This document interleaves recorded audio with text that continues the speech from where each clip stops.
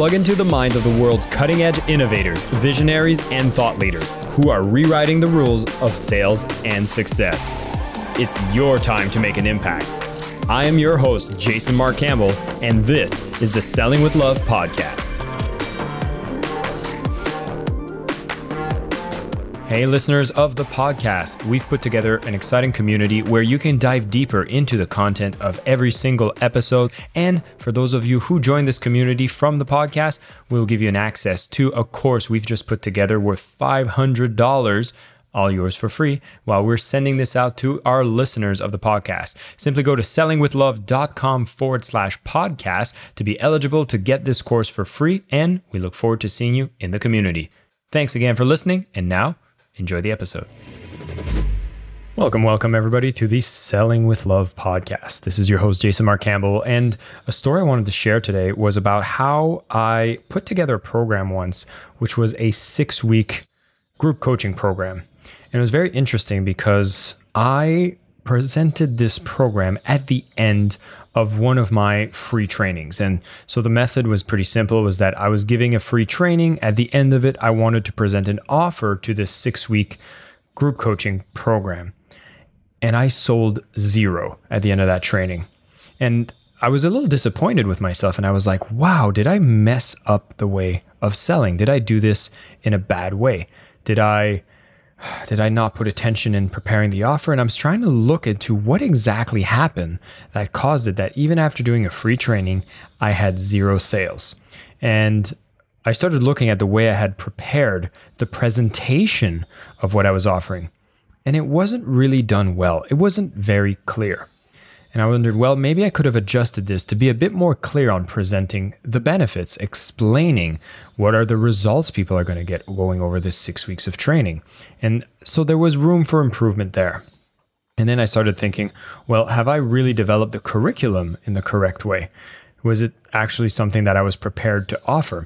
And the more I started looking at the different elements that could have caused this to be maybe not as effective as it could have been, I realized that the root cause of why this program didn't sell was because I was not convinced that the program was amazing. And I share this story because I have so many people that look at sales and blame sales, such as my sales system isn't good enough, I don't have enough leads, people aren't buying what I'm selling. And we seem to have this fear of sales that comes up in the process. But I've started to dig even deeper, and I've had a confrontation with a lot of the clients I have now saying that perhaps the fear of selling is just an excuse.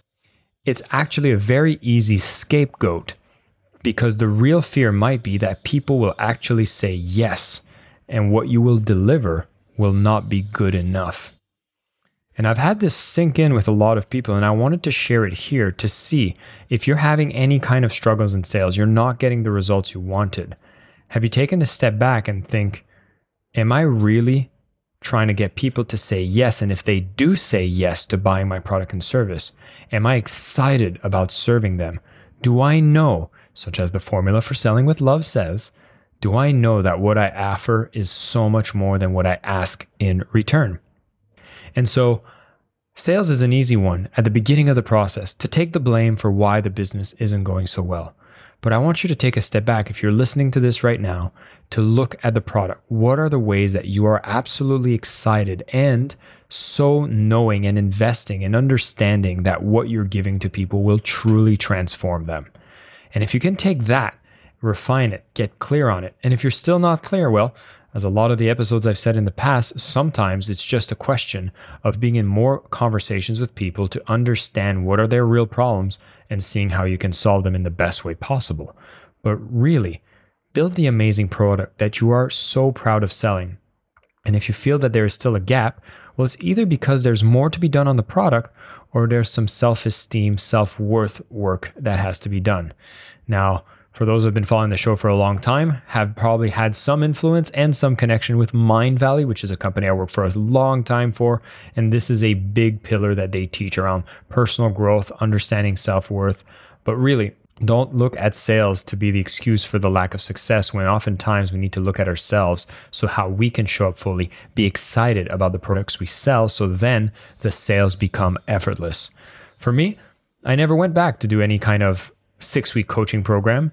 Instead, I got very excited about putting together a membership where I get to be along on the journey with the people I support for an entire year as we continuously offer more things that they can learn from, more different pathways where they can make sure to solve problems that exist in their business once and for all. And for that, I become now extremely excited about selling it. And when I have conversations with people, I get them to buy it because I know every time I offer so much more than what I ask in return. So consider this a public service announcement to go back to the drawing board, look at what you're selling. Are you more afraid of people saying no to you, or are you more afraid of people saying yes to you and having to deliver what you offer? And as such, if you see the hesitation is like, oh my God, if they say yes, they might find out that I'm not as prepared as I could be. Well, take this opportunity to get prepared, get some work, understand your client, give it your best, and do it in a way that you're always selling with love. I am your host, Jason Mark Campbell, and this is the Selling with Love podcast.